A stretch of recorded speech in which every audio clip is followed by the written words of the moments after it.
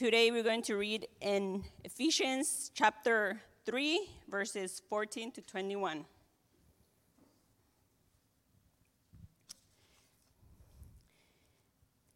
For this reason, I bow my knees before the Father, from whom every family in heaven and on earth is named, that according to the riches of his glory, he may grant you to be strengthened with power through his Spirit in your inner being, so that Christ may dwell in your hearts through faith, that you, being rooted and grounded in love, may have strength to comprehend with all the saints what is the breadth and length and height and depth, and to know the love of Christ that surpasses knowledge, that you may be filled with all the fullness of God. Now to him who is able to do far more abundantly than all that we ask or think, according to the power at work within us, to him be glory in the church and in Christ Jesus throughout all generations, forever and ever. Amen. This is the word of God.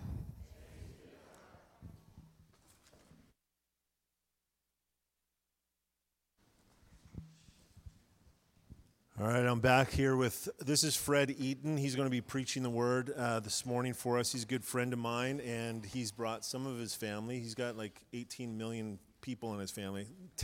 8 kids. 8 kids, beautiful wife, all here. Well, not all here, but there's some of them. Some of them. We had to get more chairs if you would all come. But this is Fred. He's going to bring the word for us. I just want to pray for him. Thanks, brother. Yeah. Jesus, I thank you so much for this morning. I thank you for the opportunity to hear your word preached. I thank you for the opportunity just to enjoy the beauty of your creation, breath in our lungs, and Lord, we just praise your name. We also want to pray, and we think of those churches that are hurting in the valley, those individuals that have lost much. May you direct their eyes towards you, and those that don't know you yet, may they question and seek and find you, the creator of all things and sovereign over all. And so as we learn from the text this morning, may we bow our knee to you, Father. Amen. Amen. Amen. Well, it's pleasure and a privilege to be with you here this morning. I was with Jer, when was that? About a month ago, and he asked me to come and preach, and then he mentioned that you were going through Ephesians, and I immediately said, I want this text. This is such a great text. You could live your whole life out of this text. It's like this fountain of living water that you could go to and drink deeply from every day and not even slightly begin to exhaust the kind of life and grace and goodness that comes out of this text. So I pray that this is a text you'll come to often, you'll memorize, you'll pray over, you'll just weave it into your life. There's so much here. I hope you've got your Bibles with you, either on these things or a paper Bible, because this is a dense text. We're going to really get into the text this morning, and it's helpful if you follow along. Now, this prayer of Paul in Ephesians 3, 14 to 21 isn't really so much a prayer as it is a prayer report. See, Paul is writing to the church here in Ephesus, and portions of his letter, this being one of them, back in chapter 1, he had another portion where he writes to the church and tells them what he's praying for them. And so this is a prayer report. And this is important for us because Paul, in a sense, is giving us an example or a model of how we should pray. How we should pray for the church, how we should pray for other churches. This is a model prayer. And I don't think it's an exaggeration to say that really everything in the book of Ephesians turns on this prayer. This is an important prayer. Everything sort of turns at this point in the letter, and he goes into the application of all that he's been saying in the first 3 chapters. Everything turns on this point of prayer. And what Paul is praying is that God would graciously answer this prayer, empower this church with the fullness of his Spirit, so that they will be able, look at chapter 4, verse 1, so that they will be able to walk in a manner that is worthy of their calling. So this is a key point in the book of Ephesians. This text, we'll look at it, breaks down into basically 4 points or 4 sections. First of all, you've got the reason, the contents, the goal, and the assurance. Those are my points this morning. So let's begin with the reason for Paul's prayer here in Ephesians 3. Paul is obviously not just sort of cutting and pasting a boilerplate prayer here at this point of his letter to encourage the saints in Ephesus. As I said, everything pivots on this prayer. It's a vital part of the letter. Look at verse 14. For this reason, I bow my knees before the Father. Now, that wording right there at the beginning of verse 14 immediately makes us realize that he's praying in light of something he's just said. Now, if you go and you look back at verse 13, he says, I ask you that you would not lose heart over what I am suffering. That's what he just said in verse 13. Now, he doesn't want the church to lose heart over what he is suffering. That's a great reason for Paul to pray right here, but I don't think that's a full enough explanation for why Paul prays this prayer at this point in his letter. I think to discover the reason why Paul prays this at this point, we have to go back to chapter 3, verse 1. Look at chapter 3, verse 1. You see the exact same phrase. For this reason, I, Paul, a prisoner of Christ Jesus, on behalf of you Gentiles. And then, if you notice in your ESV translation, there's this dash there. And that is good. That's indicating that really Paul breaks off from what he was about to say, and he kind of launches off on a tangent. Now, if you're familiar at all with the epistles of Paul, this is not uncommon for him. In fact, this entire prayer from verse 14 to 19 is only one sentence in the original Greek. It's crazy. It's like 90 words or 87 words or something like that. But Paul breaks off the point that he started to make in chapter 3, verse 1, and then from chapter 2 to verse 2 to verse 13, which is the last 2 weeks of preaching here, that's his tangent that he goes off on. And so when we come to chapter 3, verse 14, it looks back to chapter 3, verse 1, where he started his thought, and now he's picking it up again. So in other words, to get the context, we've got to go back to the end of chapter 2. We're going to look at the whole Bible here. No, I'm just teasing. We've got to go back to chapter 2, the end of chapter 2, to see the thought that he was working off of, that he's praying about right now. So we can't possibly do that. We can't go into the details, but it is worth looking at the end of chapter 2 briefly in verses 18 to 22. Would you look at that with me? These are such encouraging verses. He says, for through him, that is Christ, through him we both, that is Jews and Gentiles, we both have access in one Spirit to the Father.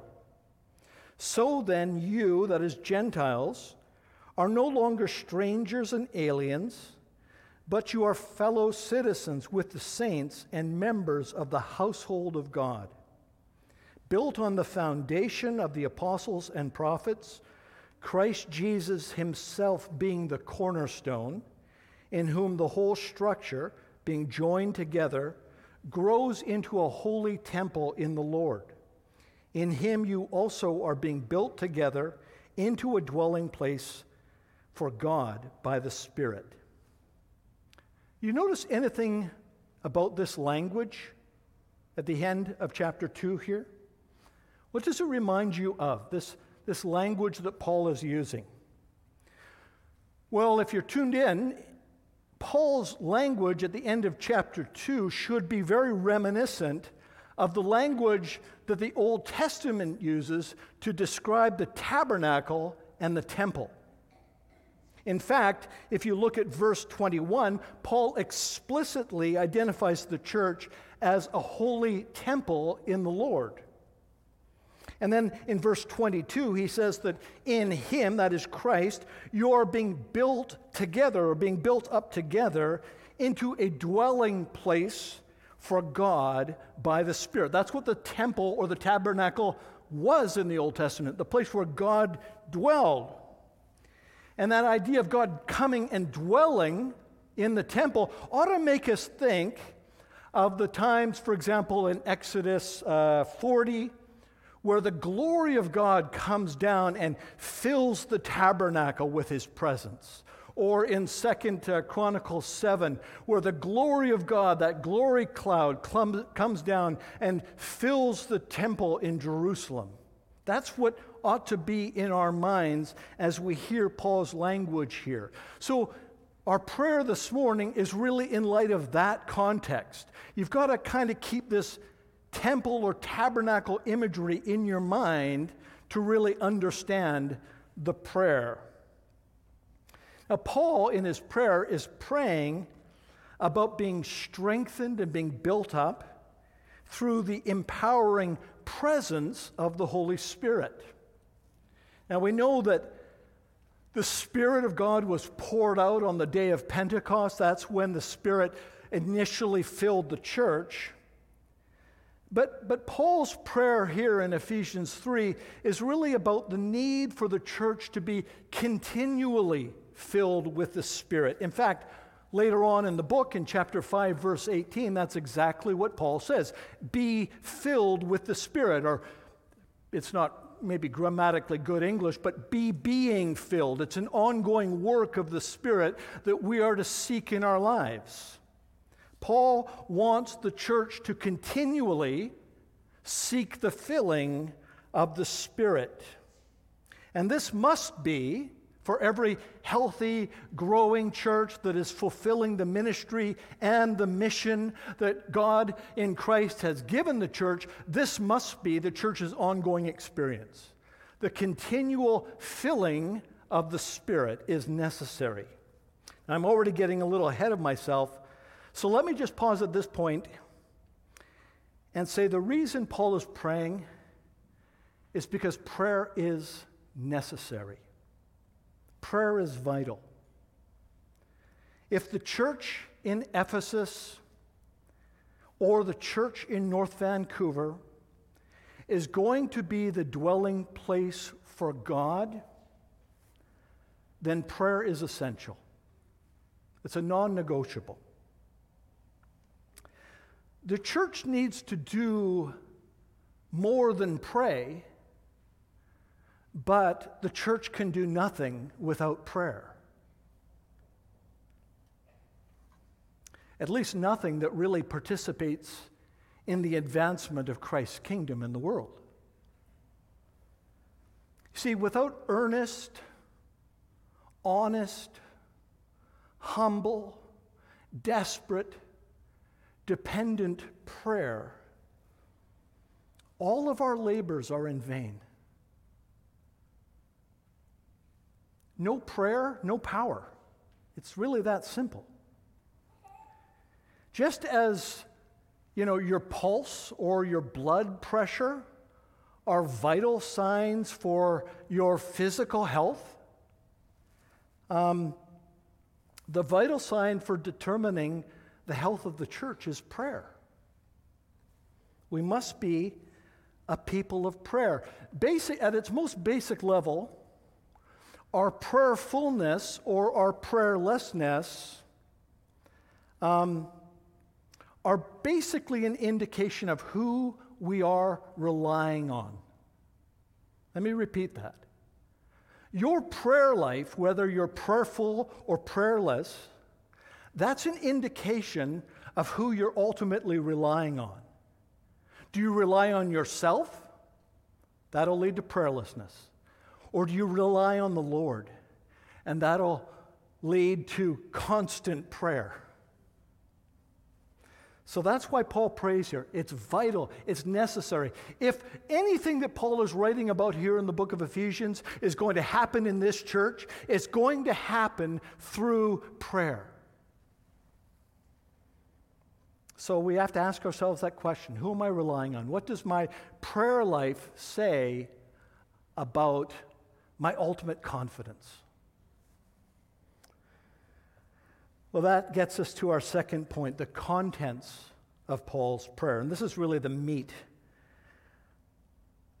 This is not as easy as it looks. If you dig into this text, I think the fact that the English translations try and smooth out the text and make it a little easier to read, and they add words here and there, it doesn't make it any easier.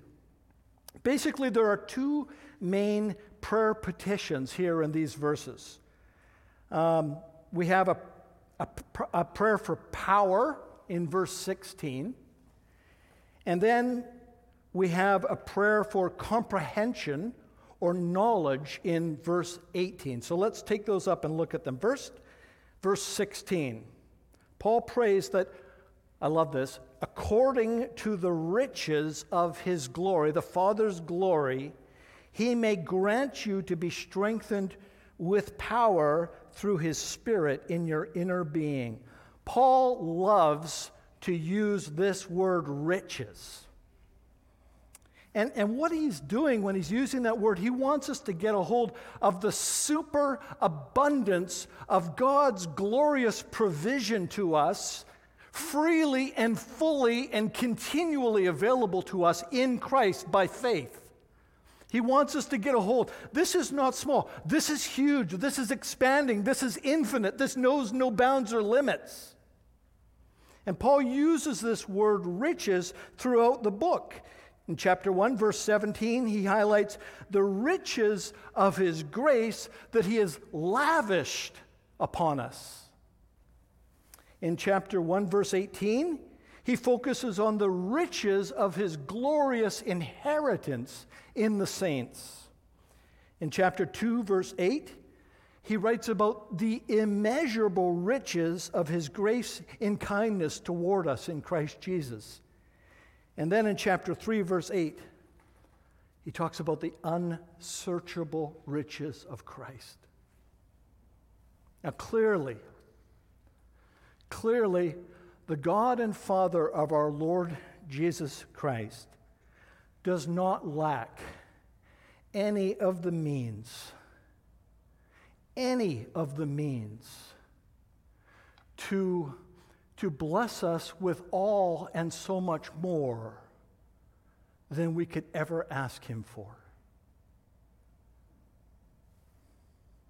That's what Paul wants us to know as we look at this prayer as a model for how we pray. So in light of these glorious riches, Paul prays that the church would be strengthened with power through his Spirit in your inner being. He wants something to happen deep at the core of who we are. Now, power is another very important theme in this book of Ephesians, and I just want to look at one reference to it quickly back in chapter 1, verse 19, because that's the other place where Paul prays. And in chapter 1, verse 19, I love this language. He talks about the immeasurable greatness of his power toward us who believe. How great is his power toward you through your faith in Jesus Christ? Immeasurably great. There is an immeasurable great power toward all who believe and put their hope in the resurrected, reigning Christ. I just love this language. Paul wants us to get the point. He's never restraining his language, because you can't restrain your language when you're talking about the triune God and what he's done for us. He explains this power from chapter 1, verse 19. He explains this power a little bit more clearly in chapter 1, verse 20, when he says, this is the power that raised Jesus Christ from the dead, seated him at the right hand of the Father. This is the power that God has worked in Christ to triumph over Satan, sin, and death, and to make you alive with Christ and raise you up with him and seat you with him in the heavenly places. I mean, if this wasn't in the Bible, you'd think this is fiction. This is a fairy tale. This is the power that is toward us through faith. Now, in another letter, we can't go there, but in another letter, Paul compares this power that he's talking about here to the power that God spoke into the creation by forming and filling the creation in the very beginning.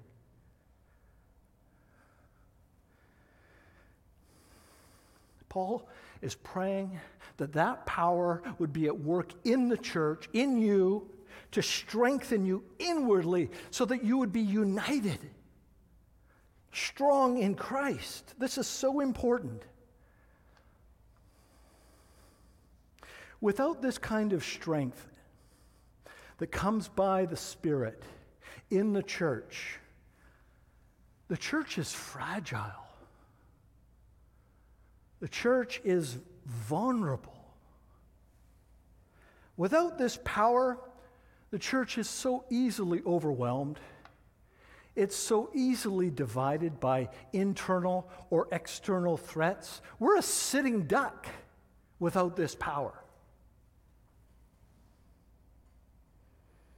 Now, the church may be physically weak. The church may be politically weak. The church may be and is socially weak. We know that. Not in telling you anything you don't know this morning.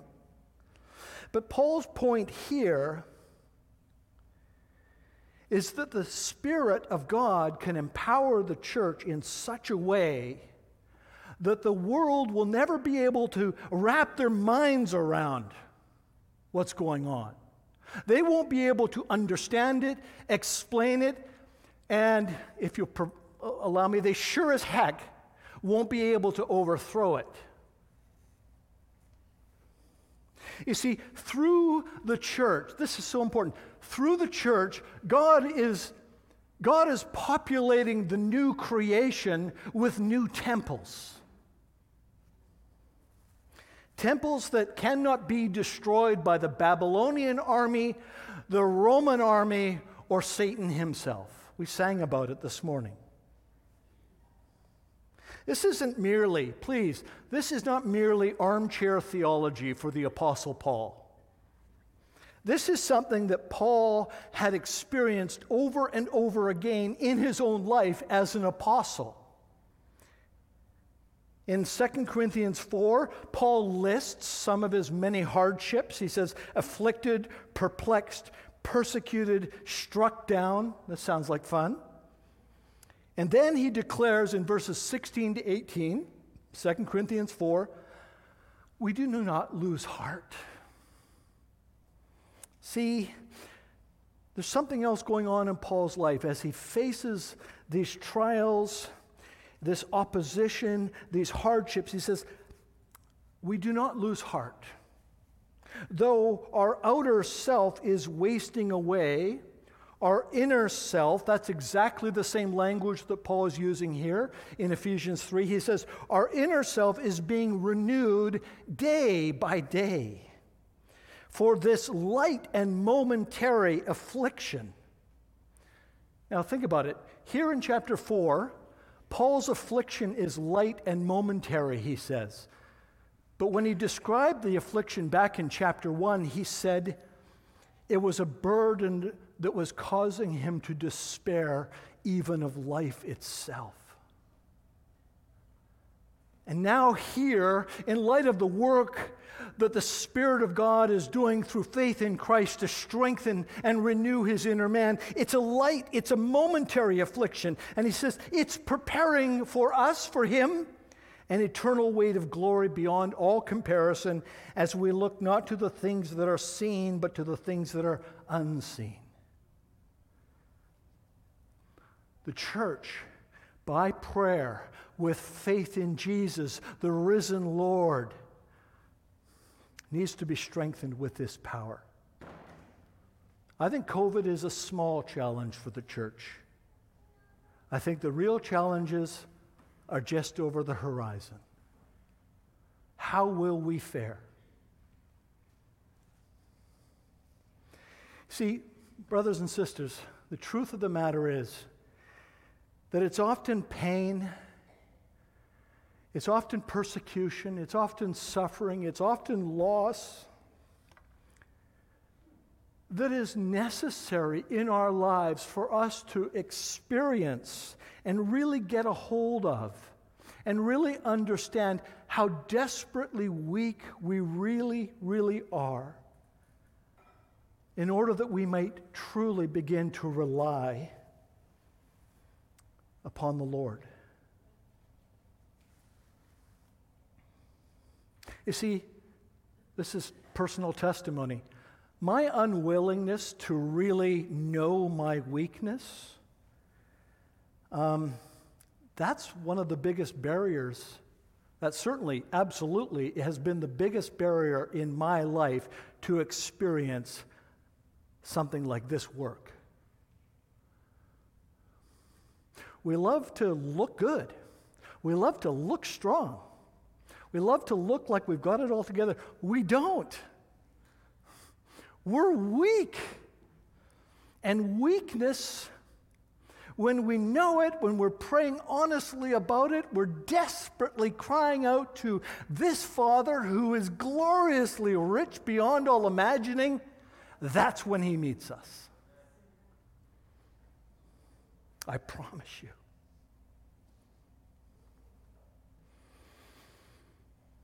Well, look at verse 16. Verse 16 is highlighting this work of the Spirit as the one who strengthens the church. But then in verse 17, Paul peels back a layer of the onion. He reveals in verse 17 that it is Christ who is present through the Spirit in the church. He says that Christ may dwell in your hearts through faith. Seems to me, I don't know, seems to me when we talk about Christ dwelling in our hearts through faith, we often associate it with some sort of overwhelming, spiritual, emotionally charged experience. And I'm not saying there are not an emotionally charged experience to have when Christ comes and dwells in us by faith here, but that's not Paul's focus here.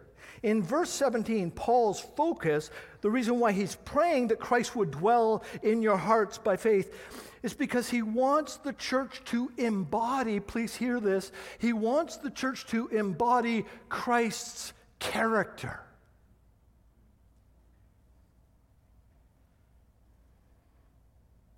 This priority is important in Paul's writings. He says, for example, in Galatians 4:19, he says, I am in anguish over you until Christ is formed in you. That's what he's praying about here. Christ's character is being embodied in the life of the church. This isn't an experience he's focusing on. He says in Colossians 1 that Christ in you is what? The hope of glory. Now we know in Colossians 1 verse 27 that he's talking about this character or this maturity in Christ, because in the very next verse he says, him, Christ, we proclaim, warning everyone and teaching everyone with all wisdom, in order that we might present everyone mature or complete in Christ. So he's not talking about experience. He's talking about that Christ's very character is being fleshed out, being embodied in the life of the church. At the end of verse 17, Paul peels back another layer for us. English translations try and smooth this out a bit, but he simply says, in love, being rooted and grounded.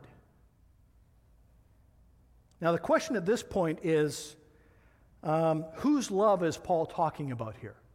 Is he talking about the love of God toward us in Christ, or is he talking about our love for one another in the church? And I think his emphasis is on the former, but he's moving toward and certainly wants to see the love of Christ fleshed out in our love for one another in the church. It's both and. So that brings us to our second prayer petition. Now, although verse 18, if you're reading in your ESV, verse 18 just seems to flow right out of verse 17. But in the Greek, there's actually a conjunction here, so it indicates a new point. So we should read verse 18 this way: that, there's the conjunction, that you may have strength to comprehend with all the saints what is the breadth and length and height and depth. Now, this is important. Paul is praying that the church would be able or have the strength enough to comprehend something. And it's something very important, and we'll see in his language, it's something that's very important and very immense. It's huge. And Paul's wording here, because it requires the strength, Paul's wording here is that this is not going to be easy. You can't just go down to the grocery store and pick this up on sale. You see, whatever he wants us to comprehend here, and we'll look at that in a second, it's going to require the strength of all the saints working together in order to accomplish it.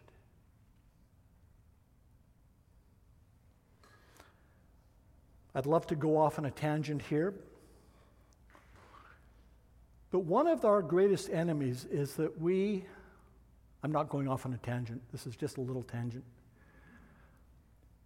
Thinking of yourself as a separate, autonomous individual from everybody else, that's killing the church. You're not. Paul says in numerous places, you're members one of another. We only know who we are as Christians in light of who we are in the community with other believers. Anyway, I'm restraining myself. You'd be proud of me. So Paul wants the church together with all the saints to exercise strength to accomplish something immensely important. Now, I don't know about you, as I read this, and he's been talking about the fullness of the Spirit and great things happening here. I don't know if you make this mistake, I certainly do, that when I think about the activity of the Holy Spirit in my life, I often think that means immediately that things get easier, right? Do you ever make that mistake? I often think incorrectly that God's grace being poured out in my life, everything will just begin to flow. All those struggles will just kind of vanish. Well, that's not Paul's perspective. See, Paul's perspective is that the Spirit's work empowers, it strengthens. The Spirit enables our work. I like what Dallas Willard said. He said, God's grace is opposed to earning, it's not opposed to effort. And a great example of grace-empowered effort, that's worth writing down.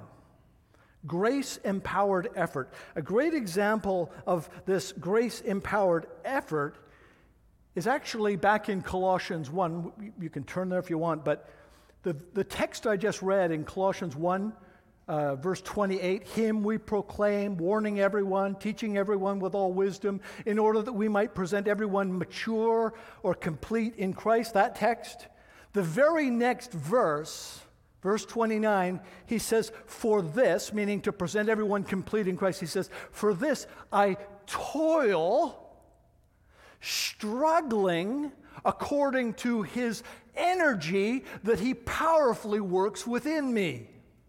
Now, I don't know about you, but if God was powerfully working within my life, I would think, well, this is just a cakewalk.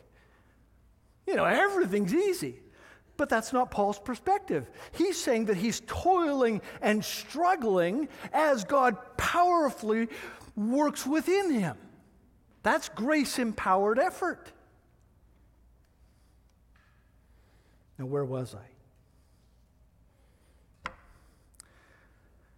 So Paul is saying here in these verses that the church needs to work hard. And let me just say, I've been so impressed this morning coming to see how hard everybody's been working, preparing for this morning. Thank you. It's wonderful. Paul is saying that the church has to work hard to comprehend something very important together. Look at verse 19. I don't know why translations put in the word "and" here. It's not there in the Greek. It simply reads, "to know the love of Christ that surpasses knowledge." That's what he wants them to comprehend together with all the saints. That's what he wants them to strain together to comprehend. It is to know the love of Christ that surpasses knowledge. Now, this isn't knowledge merely in terms of information or knowledge in terms of theological propositions. This is knowing about the love of Christ in a way that surpasses knowledge. This is the sort of knowledge that only comes through living out the love of Christ together with all the saints. Has anyone ever found that difficult? Yeah, on occasion, it can be a little taxing. But that's exactly what Paul is talking about. He is talking about to know something that surpasses knowledge requires all the saints, the effort of all the saints, grace-empowered effort of all the saints to love one another. I don't know about you, but I can imagine, abstractly, that I'm pretty good at loving other people. But at 56, I have a fair bit of evidence to demonstrate that I'm actually pretty bad at it. And the problem is always with those other people I'm trying to love. Has anyone ever found that? The idea, the ideal, the sentiment of loving another person, and then that doesn't quite work out the way you imagined in your armchair at home, right? Or the way you prayed about on your knees. See, this is why we need a powerful work of the Spirit. We need strength beyond our weakness if we are going to love one another in a way that reveals to us, together with all the saints, this knowledge of Christ that surpasses knowledge.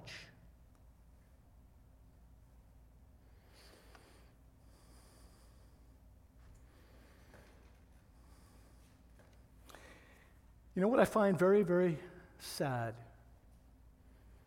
is that only a few decades after Paul wrote this letter and prayed this prayer, the church had forgotten to live this way. In Revelation chapter 2, Jesus Christ is evaluating the churches. He's walking amid the lampstands of the 7 churches, and he says to this particular church, he commends them on a number of things, but then he says, I have this against you, that you have abandoned the love you had at first. Remember, therefore, from where you have fallen, repent and do the works you did at first. If not, I will come to you and remove your lampstand from its place unless you repent. This is a sober word of warning from the risen Lord. He cares so much about this. And brothers and sisters, I don't know, I don't have exhaustive knowledge, but if I'm guessing, the church in North America, in Canada, maybe even in North Van, we need to heed this lesson, this word. We need to lean in and with grace-empowered effort, strain together with all the saints to love one another this way. Amen? Now, I'm running out of time, but Jer always goes over time, so.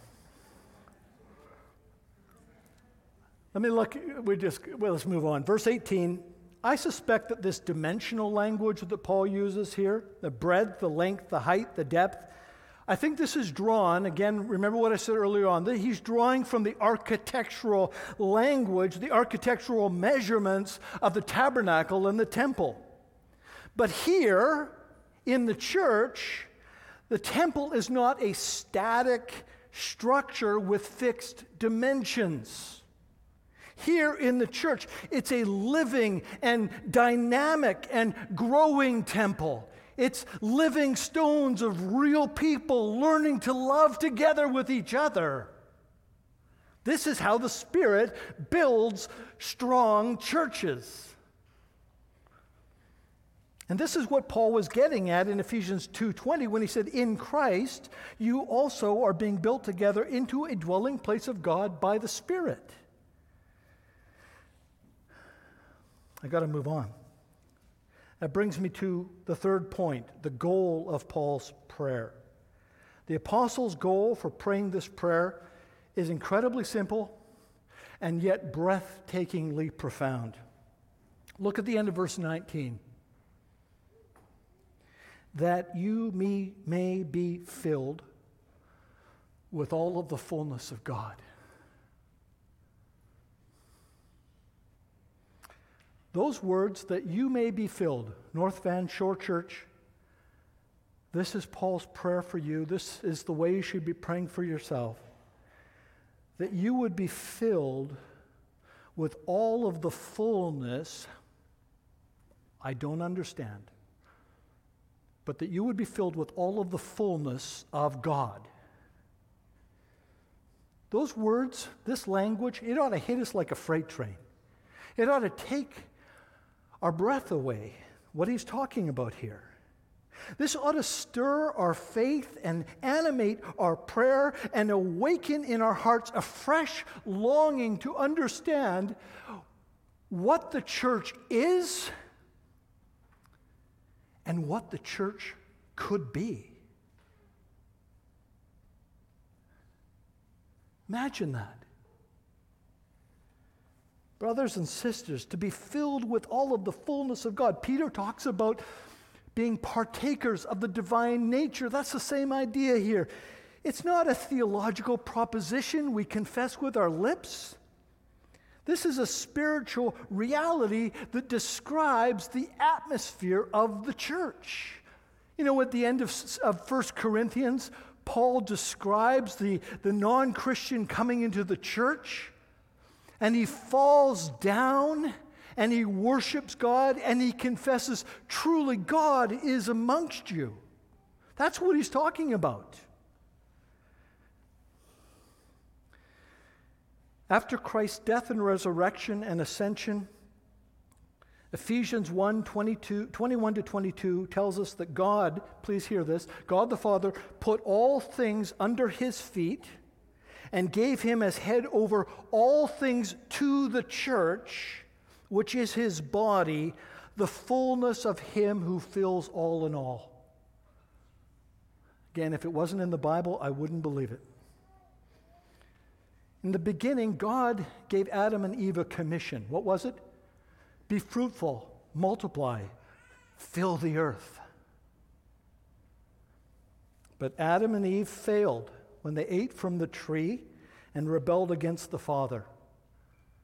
The second Adam, Jesus Christ, was faithful to his Father when he tasted death on a tree for us.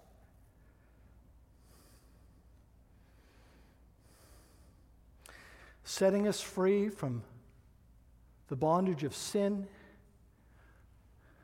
the punishment of death, the lies of Satan.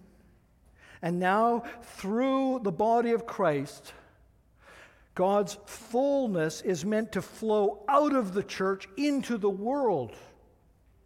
It is in and through the church that the Spirit is working to fulfill the Father's plan that he talked about in chapter 1, verse 20, to unite all things in heaven and on earth under Christ. That's what we get to be a part of. This is how Paul sees the church, and that is why he prays that we would be filled with all of the fullness of God. Now, the problem is, of course, that if we are full of ourselves, there is no room whatsoever for the fullness of God. Fourth, and very quickly, the assurance of Paul's prayer. Verses 20 and 21, this is a separate message, maybe, I don't know. Now to him who is able to do far more abundantly than all that we ask or think, according to the power at work within us, to him be glory in the church and in Christ Jesus throughout all generations, forever and ever. Amen. We don't have time to look at all this, but the main point is pretty clear. God is not limited. God is more than able. God is more than willing to do what is absolutely impossible for us to do. If being a Christian, if following Jesus was possible within our strength, well, you wouldn't be following Jesus. That's part of the problem. We've got in this habit of living within our parameters of what we are comfortable with. Paul is just broken out of all of those parameters for us. God is more than able to do what is impossible for any of us to do. It is my sincere prayer that God would use the significant difficulties we've all walked through in the past few years to better acquaint us with how weak and how little control we really think we have.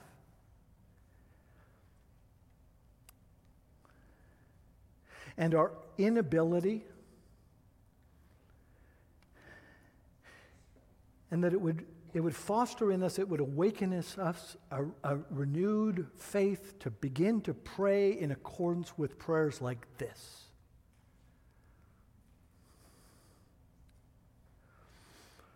Paul prays that this prayer because he knows that the church exists as an embassy and outpost of God's kingdom.